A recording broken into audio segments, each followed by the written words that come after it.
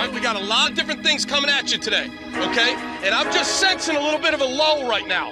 That. We don't got time for that, all right? Let's go. Crank it. Crank it, Glenn Cross. Woo! Ladies and gentlemen, can I please have your attention? I've just been handed an urgent and horrifying news story. And I need all of you to stop what you're doing and listen. You're listening to Rock Chalk Sports Talk with Derek Johnson on FM 1017 and 1320 KLWN.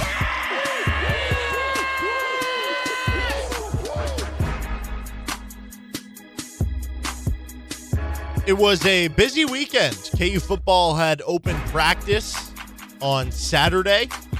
Then on Saturday night, Chiefs had their first preseason game of the year, taking on the San Francisco 49ers. Just 3 preseason games this year, so a little less to look at. And, you know, we got to see large takeaways from Patrick Mahomes. A whole 2 passes from Patrick Mahomes in the first preseason game for the Chiefs. I do want to start with KU football, though, going out to open practice.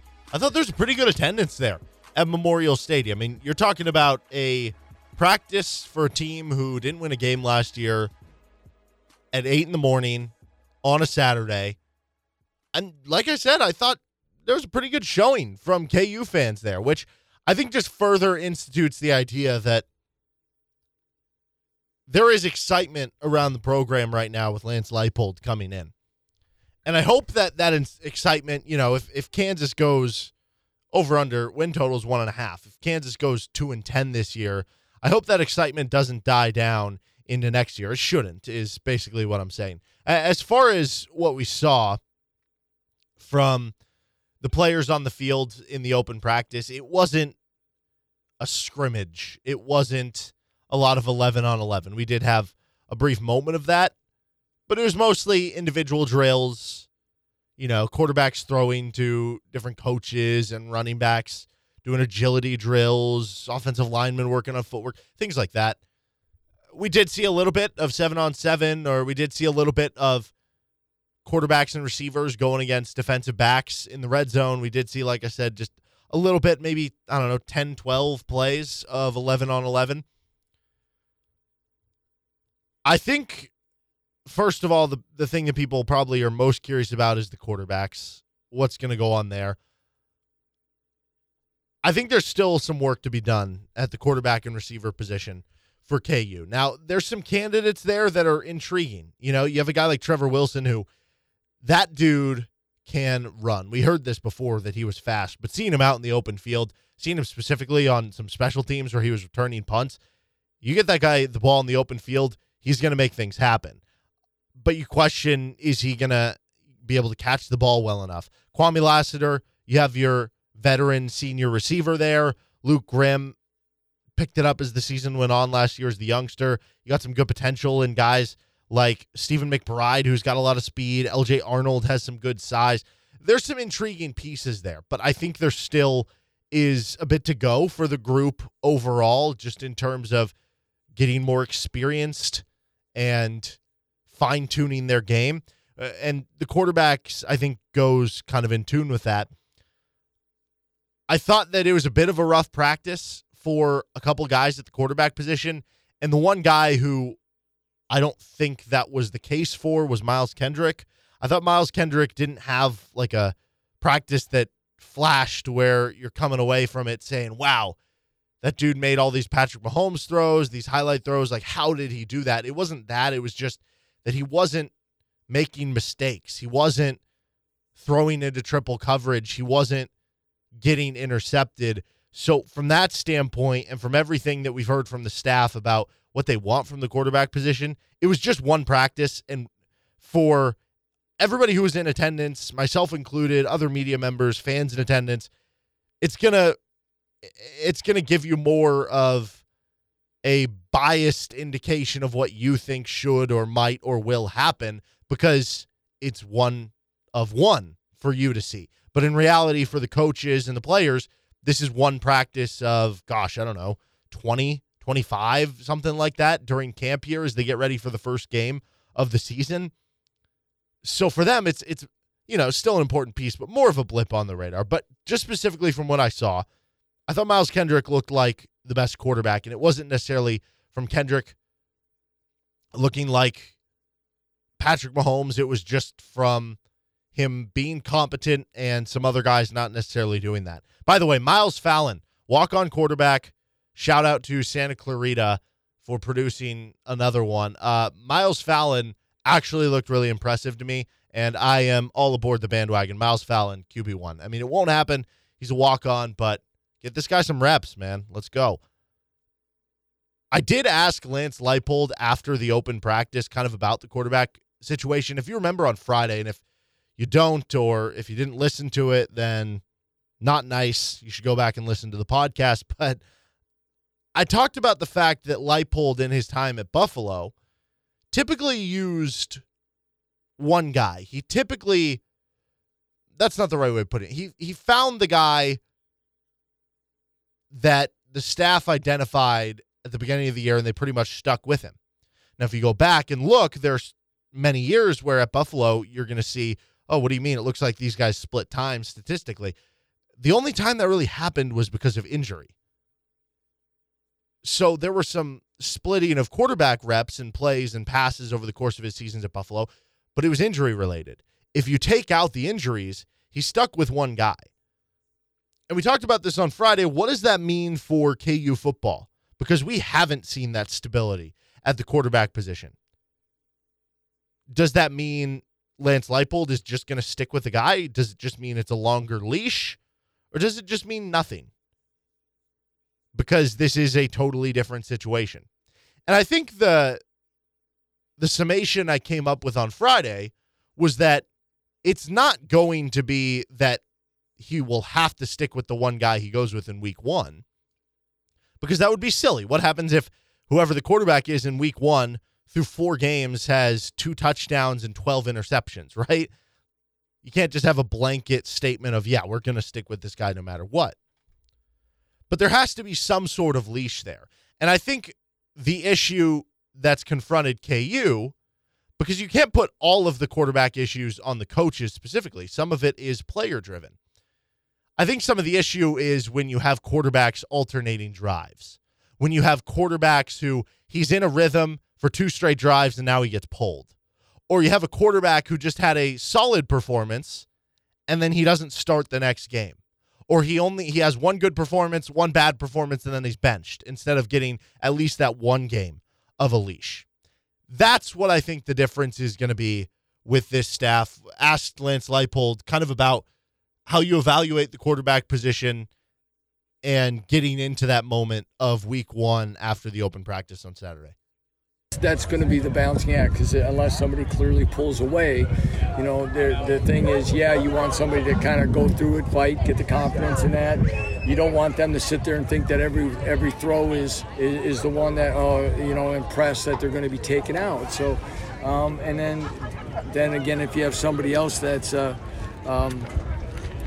practicing and right on their heels, do they deserve it? So that's kind of the decisions we'll have to make as we progress, I guess. Yeah, and that's kind of leaving things open, but it is the idea of, if this guy was clearly the quarterback that we pick at the end of this camp, then maybe we do give him a longer leash. But if there's somebody who's right on his heels, then maybe that leash is a little bit shorter. He also talked about what I asked him with the time at Buffalo and sticking with one guy and how that could work for KU this year.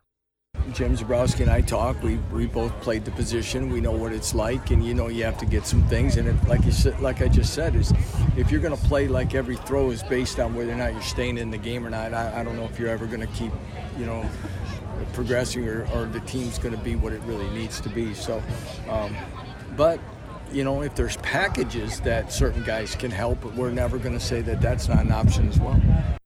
So that's the fine line there. And first of all, I just want to make note of that last little bit there. There could be certain packages that certain guys use.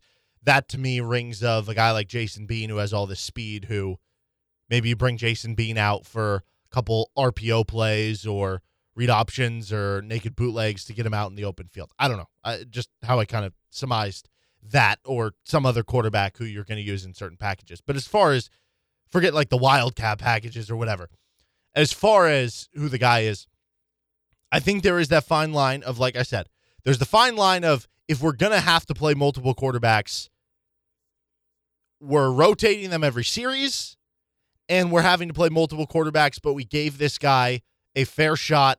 We gave him a long enough leash. We gave him 2, 3, 4 games, whatever it took, and this other guy was on his heels, and he's gonna be the guy. So I'll say what I said on Friday. Whoever gets the week 1 starting nod for KU is going to have an edge the rest of the season. A, he was the initial pick to be that guy. B, Lance Leipold typically sticks with the guy. C, you heard him talking about the fact that, me and Jim both playing quarterback. No, you can't have that in the back of your mind that every throw is going to be the death of me. But the way he also answered it tells me that if there are those constant struggles, and if we deem the quarterback competition to be close at the end of camp, where it's not just, no, this guy was hands down the best and we're going to stick with that evaluation, then while the leash is going to be longer for KU than it has been in the past, maybe you take the exception of when Les Miles, 2019 with Carter Stanley, because they gave a good leash to Carter Stanley. But even then, like if you watched Miles to go, I think it was the Boston College game, which they ended up obviously winning big time, and Carter Stanley kind of took off from there. I think Carter Stanley threw a pick early in the game, and there was sideline footage of, we're going to give him one more drive, and then who knows after that. So even then, the leash wasn't ultra long. But that's the question. What is the leash going to be? You're not going to give it, like I said, a blanket coverage to say you're just going to be the starter no matter what. But I think, again, looking at that pass with Lance Leipold, looking at what he just said there's definitely a possibility you see another quarterback at some point if the first guy struggles. But they also want to give him a long enough leash that he doesn't have to worry about it, that he's not worrying about every throw. And so to me, you probably look at whoever the week 1 starter is. I find it hard to believe that they're not going to stay the starter at least through 3 or 4 games. So I kind of do stick with, if I was to give the over-under for QB starters this year for KU, if you delete injury or COVID, I still think I'd set it at maybe 1.5. Maybe that's too low. Now, as far as the other positions that we saw in the open practice, tough to tell much about the offensive and defensive line, given what we saw, that it wasn't a lot of the 11-on-11, and you also take into account what Lance Leipold has said multiple times, and I think this goes for the receivers and DBs as well. Does this mean one unit's good? Does it mean the other unit's bad? They're both good? I don't know. It's hard to tell when you're going against each other.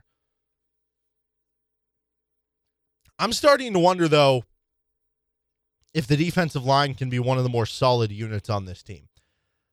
Malcolm Lee made a really nice play in one of the 11-on-11s, just absolutely sat down Bryce Cabledew, the right tackle.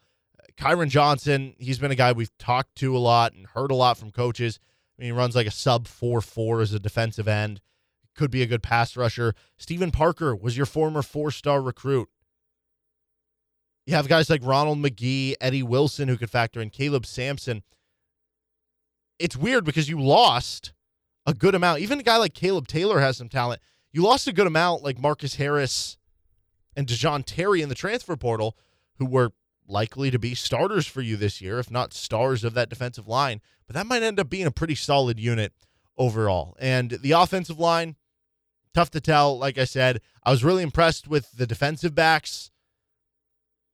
As some of the young guys, I thought, stepped up.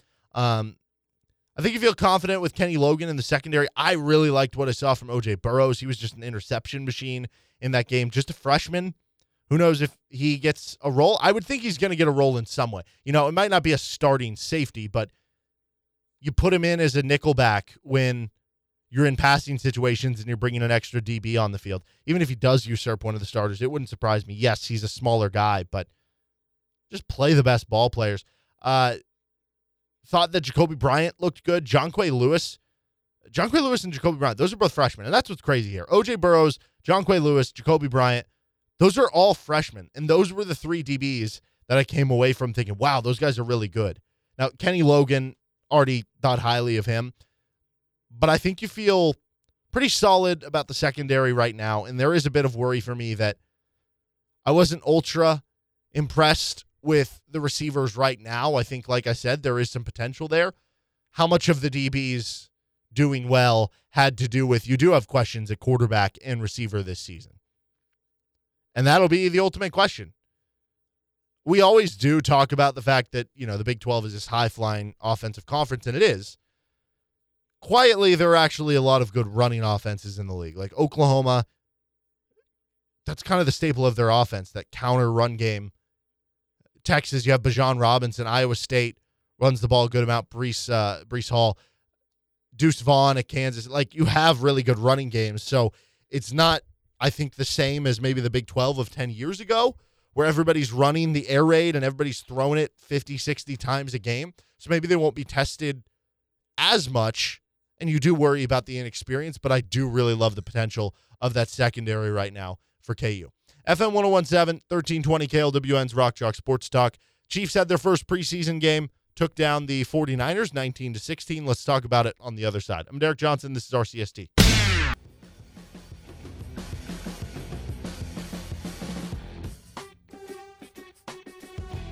Coming up in 15 minutes from right now, David Lesky of Inside the Crown joins us.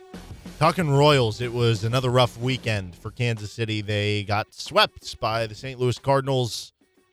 Chris Bubich struggled. Really all the pitchers. Brad Keller was fine. And now you have the Houston Astros coming to town, which you can hear that one right here tonight on KLWN. 7:10 first pitch, 6:30 is when pregame starts. The Chiefs won their first preseason game, taking down the San Francisco 49ers 19-16. Shane Buechele, the hero of all heroes, rushing in the game-winning touchdown for the Chiefs. I mean, it always feels better to win than to lose, even if it is preseason. Offensive line, I thought, looked really solid in the game. That was the thing I was circling most. I think a lot of people were like that because when you invest that much into the offensive line, whether it's money, whether it's trade, whether it's draft pick capital, you want to see what it looks like, right? And it's a little different with offensive lines. It's not the shiny new toy at receiver or quarterback or at running back. But I thought they acquitted themselves well. Take it with a grain of salt. 49ers rested Nick Bosa, Dee Ford, and Eric Armstead. That's their three best pass rushers. So it's not a completely real look. But I think that just, if you would have had a bad performance from the offensive line and they were resting those guys, then what would we be talking about? So at that point, you're basically like, no, you better perform well, and they did. Tip of the cap for that. And it is going to continue to take more time for this offensive line to gel together, to gain chemistry. So that the position that needs the most of that grooming to come together. So the fact that you didn't really see those hurdles in the first preseason game, albeit against some backup defensive linemen, was obviously a huge positive for the team. The big 10-yard run on the first play, that was obviously the standout. And I think most importantly, he kept Patrick Mahomes upright. And Mahomes was out there for a very limited time. 4 plays, 5 plays, threw 2 passes. One of them was dropped by Mecole Hardman. Trey Smith was really the big standout on the line. Looks to continue to be more and more of a steal that the Chiefs got him in the 6th round. And Josh Klingler last week, we talked to him, and he mentioned how important it was to have players like that who are these young players on cheap deals, because the more that your cap's going to get taken up with the large contract of Patrick Mahomes and other weapons around him, you have to find cheap talent to go around him, and Trey Smith is exactly that guy. So the offensive line, thought they acquitted themselves well. Defensive line, I thought was strong as well. Like, honestly, the trenches were probably the 2 most impressive things for the Chiefs in that Week 1 game. Chris Jones had a sack with the starters, and that was kind of interesting because he was playing his defensive end spot, which he's moving out to right now for most of the game. He got his sack when Trey Lance was in the game and he had been moved in back to his kind of inside defensive tackle role that he had been used to playing with the Chiefs. I think that probably gives you a good idea of how the Chiefs plan on using him moving forward. First and second down, or I guess third, and even if it's third and short, where maybe everything from the playbook is on the table, he's playing that defensive end role. But when you're going to be in a passing situation, which that was, where you're in third and long, and there's a very, very good chance that the other team is going to be passing, you just want to get your 4 best pass rushers on the field. Having a run-clogging defensive tackle isn't as important. So then you take out a guy like Derek Nottie all of a sudden. You move Chris Jones back to defensive tackle next to whoever you want. Jaron Reed, Frank Clark, Alex Okafor, whoever on that defensive line, just your best 4 pass rushers, and go out and get them. And I think that's going to be kind of the versatile role that Chris Jones plays. Third and long, he's back to his disruptive defensive tackle. First and second down, you have him in at defensive end. He is going to be playing all around that defensive line. And I think that gave you a good indication. And I don't think any issues with how the first game for Chris Jones went in the transition to defensive end. But it wasn't just about Chris Jones. I think you're starting to see real depth, specifically at the interior defensive line spot. But I think overall the D-line showed itself nicely in that first preseason game. Tershawn Wharton had a strip sack. Kalen Saunders was really good for the Chiefs. You know what you have in Derek Nottie, been a solid player for this defensive line for a couple years. You know what you have, I mean, theoretically, in Jaron Reed, a guy who could be near double-digit sacks from the defensive line spot based on what he did in Seattle the last couple years. And if you want Chris Jones to stick at defensive end, then you do have to have production from the D tackles. Again, it's fine on 3rd and 7, 3rd and 10 for Jones to move back into defensive tackle, but on those other downs, if you are going to continue to play Jones at D end, you have to have other players step up at defensive tackle. And that looks to be like a really solid rotation, right? I mean, Jaron Reed, a guy who has shown the potential to get you around double-digit sacks, Derek Nottie, Tershawn Wharton, Kalen Saunders, you're set on your 2 deep, on your interior defensive line. And that just allows you to be more versatile with Chris Jones. That allows you to rotate guys in, keep guys fresh. That allows you to maybe weather an injury or two. And then if you're just looking at defensive line as a whole, yes, there is going to be a big emphasis on getting Frank Clark to be the guy that we've seen kind of in the playoffs, more so than what we've seen in the regular season. And Alex Okafor, he's more of kind of a depth complementary piece than anything. But if you can develop even more beyond that as well with the interior guys that you already have, like Tim Ward, a second-year player, 24-year-old from Old Dominion, he had 2 sacks in the game. You know, all of a sudden, if you get a breakout camp guy as a defensive end to add even more depth to this line, all of a sudden now it is a strength of that unit. And if you're just looking at trying to be an average defense, which is kind of the goal, I doubt if you ask any of the defensive players or if you ask Steve Spagnuolo, like, hey, what's the goal here? Just be like, well, if we can just be average because the offense is so good, if we're just average, that's all we need to win a Super Bowl. And they're not going to say that, but that's kind of the truth. 2 years ago, they were an average defense. You had the offense, you won the Super Bowl. Last year, you were about an average defense, you went to the Super Bowl. 3 years ago, you lose an AFC Championship game, even with a bottom 3rd defense in the NFL. So just be average. If the linebackers, because that's been one of the bottom units in the NFL, the linebacking core for the Chiefs, but now you have Nick Bolton and Willie Gay. And it was a little unfortunate that you didn't get to see Willie Gay in this game. Obviously, he had the concussion during camp, and he had been humming along during camp. Nothing you can do till he's healthy, but sounds like he was back at it, and I would assume that means we could see him in week 2 of the preseason. The way that's been going, it wouldn't surprise me if he ended up being the team's best linebacker. So if you can just go from being one of the worst units linebacking-wise to below average, and then if your secondary can just be average, and your defensive line can be above average to offset the linebackers, boom, you're at an average defense, and I think the defensive line has the potential to be a top quarter unit in the NFL But based on production last year, it was far from that, even though you had the names. So it was good to see some of the defensive line prowess in that game. As far as questions, I think the secondary at times was shaky. It depends who you're looking at. That's part of the preseason too. You almost have to evaluate it based on individual players because not everybody who's playing in the game is going to be on the roster. So like on one hand, DeAndre Baker performed really well. He was targeted 6 times, gave up 0 completions. And that is huge because the Chiefs need that guys to emerge at corner when you lose Bashaud Breeland.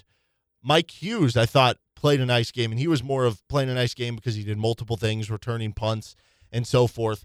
But there were times when the secondary got beat, and it probably looks worse statistically had the 49ers caught a couple of the passes that Trey Lance threw that were dropped. You have the long ball that you got burned on. That wasn't great. So kind of a mixed bag from the secondary. But overall, though, I mean, it's a successful first preseason game. Not just because performance you won. I mean, that's honestly maybe not even like a top 5 thing to come out of that game, but mostly because the top players stayed healthy, and I think you showed some potential at positions like defensive line that make you feel a little bit better maybe about the defense, and guys like DeAndre Baker to make you feel like, hey, maybe we can find that other corner now that Bashaud Breeland's gone. FM 1017, 1320 KLWN's Rock Chalk Sports Talk. David Lesky of Inside the Crown joins us next to talk Royals baseball. I'm Derek Johnson. This is RCST.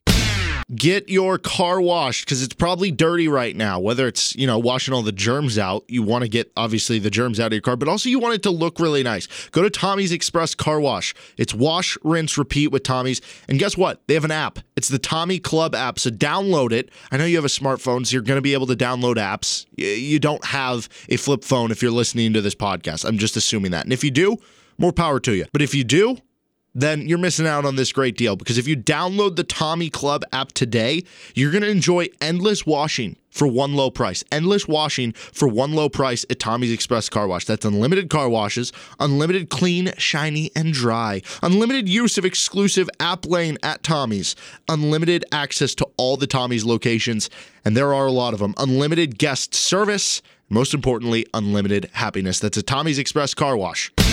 This is Rock Chalk Sports Talk. I'm Derek Johnson here on FM 1017, 1320 KLWN. David Lesky of Inside the Crown joins us now on RCST. So, David, I guess, what do you make of the bad weekend that was for the Royals against the Cardinals? Do we just throw it away? Yeah. I think that's what everybody wants to do. I don't know that you can glean anything from it. I think it was truly mediocre team beats. I don't think the Royals are terrible. I was going to say bad team. I don't think they're that bad. They're just not good. Mediocre team beats team they're better than. I guess is the headline from the weekend. It just was not competitive baseball in any way. I guess Friday and Saturday was okay early. Minor had a no-hitter through 3 1/3. Brad Keller. Royals had a lead after 4. So there are your highlights. But, yeah, that's kind of the weekend. The good news, like I said, next 4 games come against the hard-hitting Houston Astros. I guess give us the most optimistic reason to want to tune into this series. Well, I think it's pretty easy to look at the first 3 games at least and say, I want to see how Carlos Hernandez, Daniel Lynch, and Brady Singer fare against probably the best offense in baseball. By a ton of different metrics, the Astros are the best. And if they're not the best, they're top 3. So, the White Sox are a challenge, but the Royals see them a lot, which kind of makes them, in some ways, more of a challenge, in some ways, less. The Yankees were sort of a challenge, though they were missing some players. The Astros are the biggest challenge these young pitchers will face in the big leagues this season. And we get to see all but Bubic of the young pitchers in this rotation, I guess, unless you want to count Keller as one of the young pitchers. But we get to see all three of the 4 other than Keller. And I think, look, they may get their brains beaten. It's certainly possible that the Astros will just eat them for lunch. But at the same time, it's an experience. It's a good experience to see. And, that's entertaining in some ways until their brains do get beaten in. But, I think that's that's worth tuning in for. And the flip side of it is the Royals have weirdly risen to the occasion against certain opponents. I mean, they're actually 14-12 against division division leaders this season, which is surprising. And a lot of that is 8-8 against the White Sox, and then they're 4-0 against the Brewers. But they've played well against teams you wouldn't expect them to play well against. So I'm not expecting very much, but I mean, they have shown they can beat good teams, so there's that at least. Talking with David Lesky, Inside the Crown, here on Rock Chalk Sports Talk. In regards to Dayton Moore thinking they can contend in 2022, the Royals are now in last place of the division. Is there a path to being a playoff contender as soon as next season? Yeah. I mean, there's always a path. I mean, there's free agency, there's trades, there's all that. But, I mean, even internally, there's a path. Is there a realistic path, I guess? Well, no, probably not truly realistic. But I think that there is – look, if you want to say that Bobby Witt Jr. and Nick Pratto come up next year and hit the ground running, well, all of a sudden the offense looks pretty okay. They'll probably sign somebody to play center field, I would guess. If it's Michael A. Taylor, then no, the offense probably isn't okay with just those two. But if they go out and they make a splash and they sign Starling Marte, okay, yeah, I could buy that. So I think that's part of it. You know, Lynch, Hernandez, Bubic, Singer, Kowar, all these guys taking a step forward. It's possible, and I don't. I wouldn't say it's realistic by any stretch, but I think that if you want to dream, you can see the pieces of a good winning team, right in the backyard. Basically, like I said, I wouldn't predict it because it's just, as I wrote about, I don't know, a couple weeks ago now, 3 weeks ago, whatever it was. It's just very difficult to build a team based on hope and hope alone, and that's what it would be, honestly. But at the same time, they have very talented players. In Baseball America, farm system rankings came out today. Royals are ranked third, and they have 6 top 100 prospects. And I'm thinking off the top of my head, but I believe all but one of them, that's Asa Lacy, are in AAA. So I mean, that's or above. I think Daniel Lynch is on that list too. So it's a bunch of really close talent on top of being good talent. And if you want to dream, that is how they could be competitive next season. Like I said, I'm not predicting it, but it's possible. Well, how much do you think they're going to be willing to spend in the offseason for next year? Right now it looks like they're going to have about, if they want to get to the current the season opening payroll level of about $85 million, they will probably have about $25-ish million to spend. I had heard before this past season they were willing to go up to 110, 115. So if they are willing to do that again, you're looking at, 50 to 55 million available to spend. So they could make a splash. I don't know if they will. At this point, it's kind of hard to see. I think that I truly believe that Dayton Moore's job is not especially safe. I think that it's not just winning in 2022 that has to happen. I think it's winning with the talent and putting that they have on the way and putting it all together and everything. And I think that the ownership group will allow him to spend that money, but at the same time, when you have your doubts about somebody as an owner, it might be hard to sign that check. It might be hard to give him that money for player X, player Y, whoever it might be. So I don't know if they will, but based on what I'd heard from last offseason, based on what the payroll looks like moving forward, they should have some money if they're willing to get up there with Dayton Moore in charge. Well, I guess given everything that we've talked about with Dayton Moore and 2022 being the last ride potentially, is that smart to go into a season where you'd basically be saying, hey, you're on your last leg, to where if you get to the deadline again, certainly there would be motivations for Dayton Moore at the deadline next year, even if they're out of it, to say, no, I need to win to keep my job, even if it's just getting to 78 wins or something like that. Wouldn't you just be better off cutting ties this offseason at that point?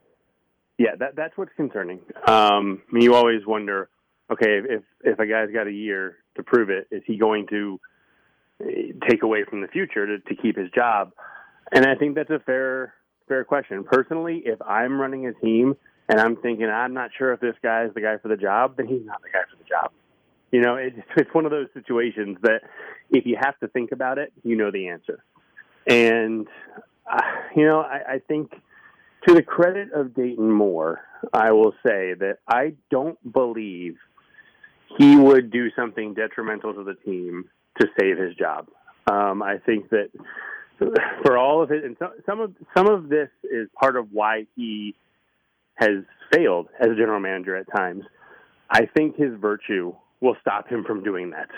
I think that it's probably been a hindrance at times, given the connections he makes with the individuals, which is not. It's so weird in baseball because Dayton Moore and the way he connects with the players and the way he connects with coaching staff and all that. It's a really good thing as a human, but it's a really not so great thing as a baseball executive. And I do think that he will not take advantage of the opportunity he's given to try to save himself.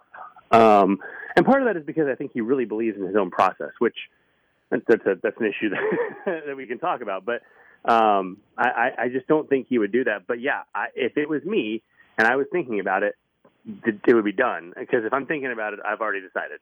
But no, that's not the way it sounds like it's going to work. Talking with David Lesky, Inside the Crown, on RCST. Okay, more likely to appear in the final month and a half of the season for the Royals: Adalberto Mondesi, Bobby Witt Jr., or Nick Pratto?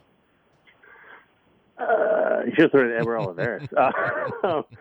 Boy, I think it's Mondesi. But I don't have any confidence in that. Like literally zero confidence, because I keep thinking about the way if they're gonna bring up Witt and or Pratto, and with the rosters only expanding to 28, it just makes it so difficult when they're gonna want to add. I think either Matheny or Dayton said the other day it'll probably be a catcher and a pitcher, and so I don't know. It's going to be hard to get them up there. And so the question with Mondesi that I have, and I wrote this today, is this an issue that's going to take 3 or 4 days, this new issue, and then he can get back out there and they just want to reset his rehab time because you only get 20 days. So he'd already used 7 or 8 of them, and you just want to have the full time. Or is this a 3 or 4 week issue? And if it's a 3 or 4 week issue, then I think Witt is the answer. If it's a 3 or 4 day issue, then I think Mondesi is the answer. I know you talked about this in your weekend recap with Mondesi and the fact that, there's a lot of fans who have been out there talking about the fact that, hey, we need to get rid of him. There would probably not be that big of a trade market, certainly not compared to what his value should be based on just performance when he is on the field. But given that we did see a guy like Byron Buxton kind of being shopped around at the trade deadline and then he didn't get traded, is that maybe more indication in your eyes that you think there wouldn't be value there? Or do you think, given Buxton's kind of blow up this year, that could be a similar path for Mondesi? I mean, is there anything to take away from that? Yeah, well, I mean, I think it's obvious that the Twins didn't get any offer they wanted. The problem with trading Mondesi, as you said, you're trading at the bottom of his value. And it's not especially even close to the next highest point.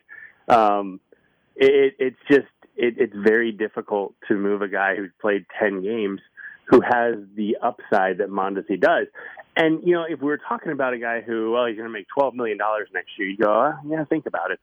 But he's not. I mean, I think it was $2.5 million this year. I can't imagine there's a big arbitration payday for Mondesi on the way. 10 games doesn't typically do that. I mean, he's a starting pitcher, wouldn't get it for 10 games. So an everyday player at 10 games is probably not getting very much money. So, he's going to make $3 million next year, which is a lot to you and me, or at least me. I don't know about you, but it's not a lot to a baseball team. So it's just one of those things that you deal with it. And I think the Buxton conversation, it mirrors Mondesi quite a bit. Obviously, they couldn't get an extension done with Buxton, and I don't think the Royals would. I don't know that there's a number that would make sense for both sides with Buxton or Mondesi, but it was pretty obvious that the Twins didn't get the value they wanted, and so they're going to roll with him next season. Or maybe if he comes back this year, I'm not sure not sure if he's gotten hurt again, just like Mondesi. But yeah, I mean, it's a really bad situation to be in for both the player and the team, and which kind of goes to my point. He's not trying to get hurt. People seem to be ragging on him because he doesn't want to play. The guy wants to play. He's costing himself literally millions of dollars, and it's just a bad situation all around. By the way, that's pocket change to anybody in the radio business. Obviously knows. Sure. Obviously. Talking with David Lesky for a few more minutes here of Inside the Crown. Given all the injuries with Adalberto Mondesi and the fact that the Royals do actually have solid organizational depth at the middle infield spot, whether it's guys currently up or guys like Bobby Witt coming up eventually, is there maybe reason to see what he can do for you as just a designated hitter to just try to limit as much injury risk as possible, similar to what the Yankees have done with like Giancarlo Stanton? Yeah, it's possible. But then you get into, the Royals roster moving forward is this puzzle that every time you think you've filled in a spot, it opens up a new spot or it adds another piece, which, as I said before, it's a good problem to have. But, yeah, you can put Mondesi at DH, but then what happens with, Carlos Santana and Nick Pratto next season? Or MJ Melendez and Salvador Perez? Or where do you play Hunter Dozier, who has been hitting much better lately? Not what you'd want still, but he's been much better over the last month or so. And the way this roster is shaping up, next season's tough because of the Santana deal and all that with Nick Pratto whenever he does come up. But moving forward, I think you want to see a little bit more flexibility to be able to put some guys there as rest days like a lot of teams do. And if Mondesi is bad as what we really saw over the last month of last season and the 10 games he's played this year, then yeah, that's fine. You can do it. But the other thing about Mondesi, he provides such great defensive value that you wonder too, well, is 110 games of Mondesi playing defense and hitting better than 150 games of him hitting? I don't know the answer. It's a tough question. And I think what you're more likely to see than DH is trying him in the outfield. But I don't think you'll see that until the offseason when he has a chance to work on it, just repeated repetitions. But Fernando Tatis Jr. came back yesterday and played right field. So, there is new precedent for that. But it's a situation, it's one of those situations that is just really, there's no right answer, and there may not be a wrong answer either, honestly. It's just that they have to figure something out, whatever that formula is. If they can crack it, they're going to benefit from it. If they can't, then they won't. Okay, let's end on some positive stuff here because it's a lot of negative stuff here, and it's not necessarily our fault. We're just going with the content that's being given to us here. Right. Royals pitchers Daniel Lynch, Carlos Hernandez, Brad Keller have all pitched pretty well over the last 2 months or so, month and a half, whenever Lynch came up and Hernandez started starting. If you had to say who the best pitcher of this team is, who would that be? Right now? Hypothetically, Royals get vaulted into the wild card game. Who's starting? Okay. Right now it's probably Carlos Hernandez, right? Isn't that crazy? Mm-hmm. You can argue it's between Hernandez and Lynch, which is a great conversation to be having. Hernandez, though, this stuff is there. He's got 5 pitches. He's only walked 4 guys in his last 3 starts, which is that's the thing with him. If he's limiting walks, he's getting outs. It's as simple as that. And so, yeah, right now he's the guy. But Daniel Lynch has been impressive. Look, Brad Keller, he was really good, I thought, on, Saturday night that he pitched? He was really good on Saturday. And, even Chris Bubic had been good before yesterday. They've gotten some really, really encouraging outings from their 25 and under pitchers. I guess Keller's 26 now. And then Brady Singer has been on the team, which is good for him for making it back to the big league roster. That's all I can say about that. Do you think there's any chance we get to see Jackson Kowar come back up similar to what happened with Daniel Lynch? I would hope so. I think it's a wasted opportunity if he doesn't throw more big league pitches this season. But maybe he's that pitcher. Maybe he's the guy who does come back. The other name to think about, we haven't mentioned him in months, weeks, I don't know. Ronald Bolaños is on a rehab assignment. He looked really, really, really good in a couple outings before he got hurt. And so if he can come back this year, that's another guy to add to the equation. Probably not as a starter, but it's another young arm who he showed some real promise in a couple outings before he got hurt. So, yeah, I would love to see Kowar, Bolaños back. They've got some options, which is definitely a good thing. He is David Leske. Check out all his work at Inside the Crown. David, thank you so much for the time as always, and talk to you next Monday, hopefully with a little more wins under the belt over the last week. Be hard not to, right?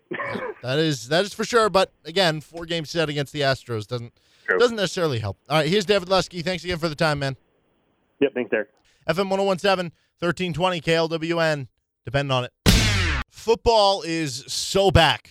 We had open practice for KU football on Saturday. We had the NFL returning with preseason football. I know technically it returned a week prior with the Hall of Fame game, but we had a full slate of preseason games this weekend, including the Chiefs game. We got to see the debuts of a bunch of rookie quarterbacks, some year 2 quarterbacks. Usually the preseason hype, excitement, besides like your own team, the only thing you really care about is just like how these rookie quarterbacks are doing. Like, that's the most interesting thing. Like, it's one thing for Chiefs fans to be like, man, I'm really curious to see if Nick Bolton is going to be a starter or a backup. But if you were to say, hey, are you interested in this linebacker competition on the 49ers? You just be like, yeah, probably not. Like, maybe you're interested from a fantasy perspective if you're into that in, like, running back shares and how many snaps receivers are playing. But overall, pretty much it's just you're focused on your team and maybe some of those young rookie quarterbacks. But it is a Monday, and we got to get back into regular season shape. You know, we, just like the NFL players, need those preseason reps to get things going. So let's start up now, get ready so we can be ready to roll once we get into the actual regular season of the NFL this year. Our week 1 of the preseason NFL Monday overreactions. First overreaction. This quarterback draft class, I'm already ready to say, is going to be fantastic. Now, if you want me to say, oh, it's going to be the best quarterback class since this, or that, and it's all dependent on how you look on it, right? Like, if you look at the year Patrick Mahomes was taken, it's tough because do you say, well, the class can be better than that because maybe you'll have more guys, even though Mahomes is going to be better than anybody in this class? I mean, most likely it'd be very dumb to say somebody will be better just because that means you have to be the best quarterback in the NFL. That leaves you a very small margin for error. But this quarterback draft class has all the makings of one of those classes where, you know, you think back to, was that 05, 06, 07, when you had Phillip Rivers, Eli Manning, Ben Roethlisberger. I mean, those are 3 guys who very well could get into the Hall of Fame. Trey Lance was, I don't know, he was pretty eye-popping in the game against the Chiefs for the 49ers. And if you look at the stats at the end of the day, you go, yeah, he went 5 of 14. How good was he? I don't think the stats looked as great as he did. I'll be honest. I saw the stats after the game, but just like watching him through the process, I thought he acquitted himself very well. In watching the game, I was like, oh, wow, they have something here. But then again, you look at the stats of the 5-14, you go, do they? He had the long ball TD on the scramble. That was obviously the big highlight. And that's one of those plays that, you know, you see from a Patrick Mahomes. Plays that Jimmy Garoppolo cannot make. Like, Jimmy Garoppolo is going to be more advanced than Trey Lance in maybe a few different regards because of the fact that he's a veteran. He's been around this playbook longer, and Trey Lance is still learning on the job. He's only started, 13 games. I don't know how many he started at North Dakota State in college and beyond. So just from an experience level, Garoppolo's had him beat there. But that is not in the repertoire of Trey Lance, and that's what makes it so enticing because the potential is obviously way higher for a guy like Trey Lance, that once he does get that experience, once he does master the playbook and all those other things, if he can be that guy, you have a huge upgrade at quarterback. And we know with the 49ers, they've got a really good roster around the quarterback. They've got a really good coach for calling plays offensively. Is that the missing piece? I don't know. Maybe. They took a pretty big step back last year, but a lot of that was injury. But again, the 5-14, he had a few other strong throws that just got dropped. He ended up with 3 drops in the game. So if you get those 3 drops, all of a sudden you're 8 of 14. He took 4 sacks, which sacks are not just an offensive line stat. It is a quarterback stat. Sometimes you take sacks that are the quarterback's fault. You held the ball too long. Sometimes they are on the offensive line. So he didn't have the greatest support necessarily with the 3 drops and the sacks, but maybe some of the sacks were his fault. Given the offense he's with and his potential, I think they really do have something there. And I don't know when he'll be the starter. Like, among all the rookie quarterbacks who are behind a veteran. So I think that would probably take away Trevor Lawrence, Zach Wilson. I feel like those guys are pretty much for sure the starter. But when you look at like Justin Fields, Trey Lance, and Mac Jones, all 3 of those guys are contending with a veteran. Justin Fields with Andy Dalton, Trey Lance with Jimmy Garoppolo, Mac Jones with Cam Newton. Of all the veterans they're competing with, Trey Lance probably has the toughest competition because I think Jimmy Garoppolo is probably the best quarterback of those incumbent starters returning. It's definitely not Andy Dalton. If you want to argue Cam Newton, you can. Now, last year, you wouldn't have much argument to stand on because it was a really bad year for Cam Newton. Some of that was situational. That makes it a little tougher. But I do think he's going to start at some point, and I was really impressed with him. Then you had Justin Fields, and he might have had the biggest highlight performance of all the rookies. I think the combination of being in a big market in Chicago, being on a team who historically hasn't always had very good quarterbacks, being on a team who, like I just mentioned, Andy Dalton is the quarterback, so it seems more obvious that Justin Fields should be the guy. Being on a team who has been solid the last couple years. I mean, you were a playoff team last year, even though you were just 8-8. Went, 12-4 2-3 years ago? You combine all that together, and you have the nature of Justin Fields was a household name from college football, who was a guy who everybody was kind of standing on tables that, oh, he needs to be picked here in the draft. He needs to be picked here, and he slides a little bit. When you combine all that together, it's a very interesting story. So he got a lot of hype, but he also might have had the best performance of the rookie quarterbacks. First 3 drives didn't start that way. He 3-and-outed on all 3 of them, but then he got rolling. And he ended up 14 of 20, 142 yards, a touchdown, 33 rushing yards on top of it, another score there. He was really good. And it's very, very hard to say that Andy Dalton should be the guy over him. Now, how much of his successes were correlated to playing further into the depth chart on the opposing defense? He did a lot of his work in the third quarter. You're playing the, second, third, fourth strings? It's a fair question. But he definitely passed the first test. And I would imagine now in the second preseason game, maybe he'll get a little bit more looks against the first or second team defense. And if he does well again, then maybe by week 3 of the preseason, now all of a sudden you're taking that next step up where it is more of a 50-50 bet between you and Andy Dalton. Listen, there's no question to me. Come on, it's Andy Dalton. Justin Fields is going to start at some point this year for the Bears. The question I have is if he continues to play like that in the preseason, how can you justify starting Andy Dalton over Justin Fields? Trevor Lawrence looked the part of being the number 1 pick. Didn't really show any negatives. He wasn't, I would say, electric, but he did his job. And everyone obviously is still super high on him. He did take 2 sacks. One of them was probably his fault for holding the ball too long. But overall, solid performance for Trevor Lawrence. Zach Wilson, kind of the same way. 6 of 9, 63 yards. Had a big third and long throw. Didn't do anything to disappoint. Solid work. Mac Jones was probably the weakest of the bunch, which everybody was kind of expecting that to be the case, but just kind of played the role of check down Charlie. Like, not a lot of yards per attempt for Mac Jones, but he wasn't bad, so I guess that's a positive thing. And overall, again, you know, if one of these quarterbacks ends up being like a top 5 guy and another guy ends up being, you know, really good, like that perennial, I don't know, like Pro Bowl, like, hey, I got into the Pro Bowl because Tom Brady's not playing in it because he's going to another Super Bowl, right? And then another guy is like fringe top 10 quarterback. That's a really good draft class overall. And I think you have the potential to do that, right? Like Trevor Lawrence, hypothetically, in a couple of years, could be a top 5 quarterback. Justin Fields, Zach Wilson, Trey Lance, 2 of those guys could end up both being top 10 quarterbacks as well. And it comes kind of at an interesting time because the league, with the retirement of Phillip Rivers, Ben Roethlisberger getting older and not performing as well. Pretty soon, Tom Brady will be out of the NFL due to retirement. Eli Manning retired a couple years ago. It's starting to thin out in the NFL with quarterback, just in terms of the depth of how many good ones there are. You go back a couple of years, you might be arguing like, no, man, like, I don't even know if this good quarterback is a top 10 quarterback. Like, he might be 11th or 12th. And right now, like Mike Sando for The Athletic every year, he talks to different executives and people close to the game and gets them to like anonymously vote on this tier system for NFL quarterbacks.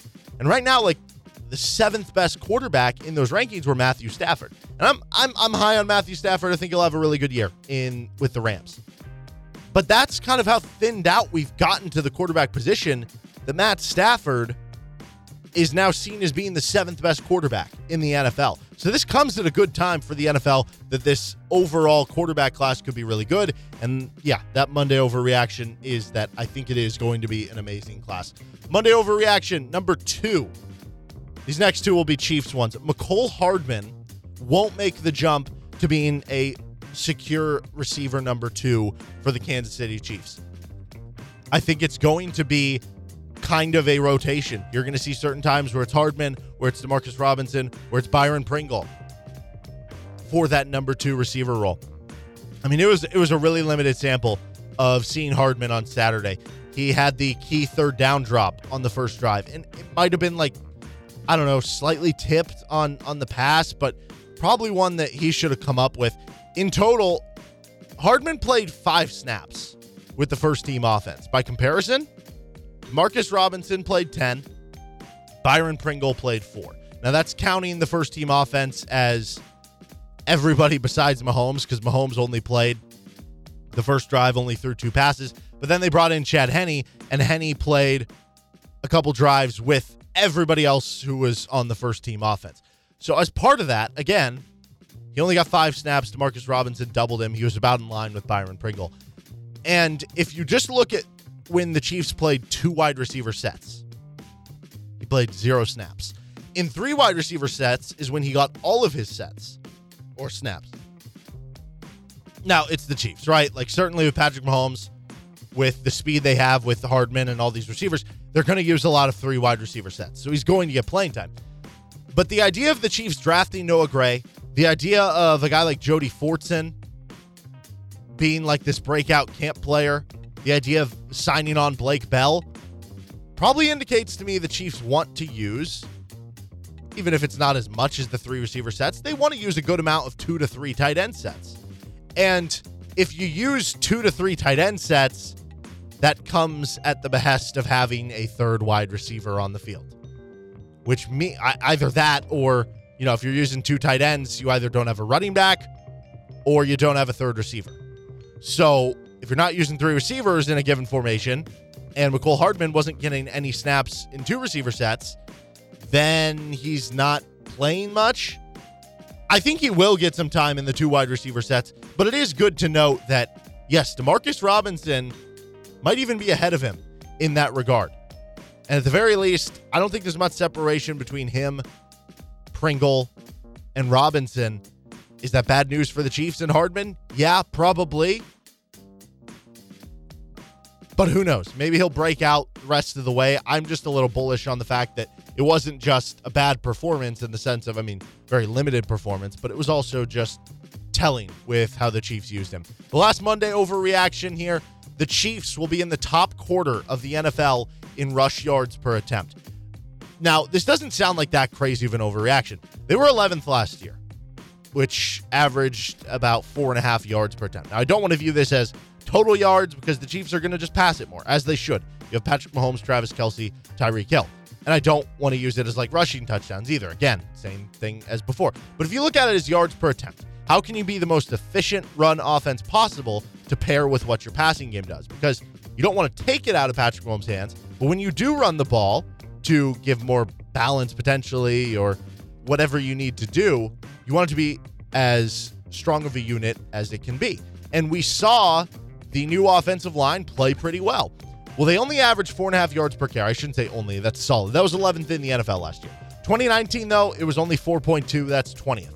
You have to go back to 2018, the last time that they had a top quarter of the league offense by rushing in yards per attempt. And if you also correlated it, now, obviously there's more to it than this, but 2018 was the best Chiefs offense, just statistically, under Patrick Mahomes, right? It helped to have Kareem Hunt.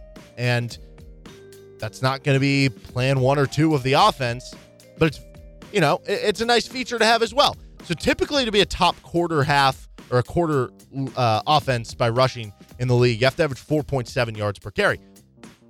I think that's possible. Clyde Edwards-Helaire, he should be ready or better in year 2. Offensive line is going to be the top reason why. They opened up some big holes. You saw the big 10-yard run as part of the first drive for the Chiefs.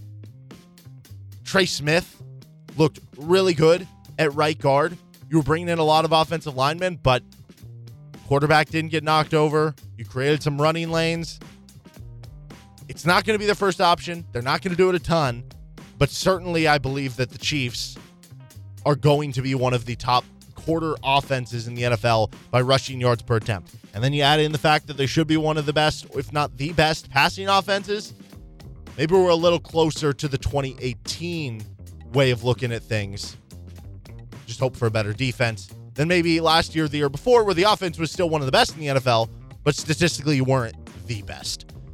That's your Monday overreactions to what we saw in the NFL over the weekend. I'm Derek Johnson. You're listening to Rock Chalk Sports Talk here on FM 1017 and 1320 KLWN. 2 hours down, 1 to go.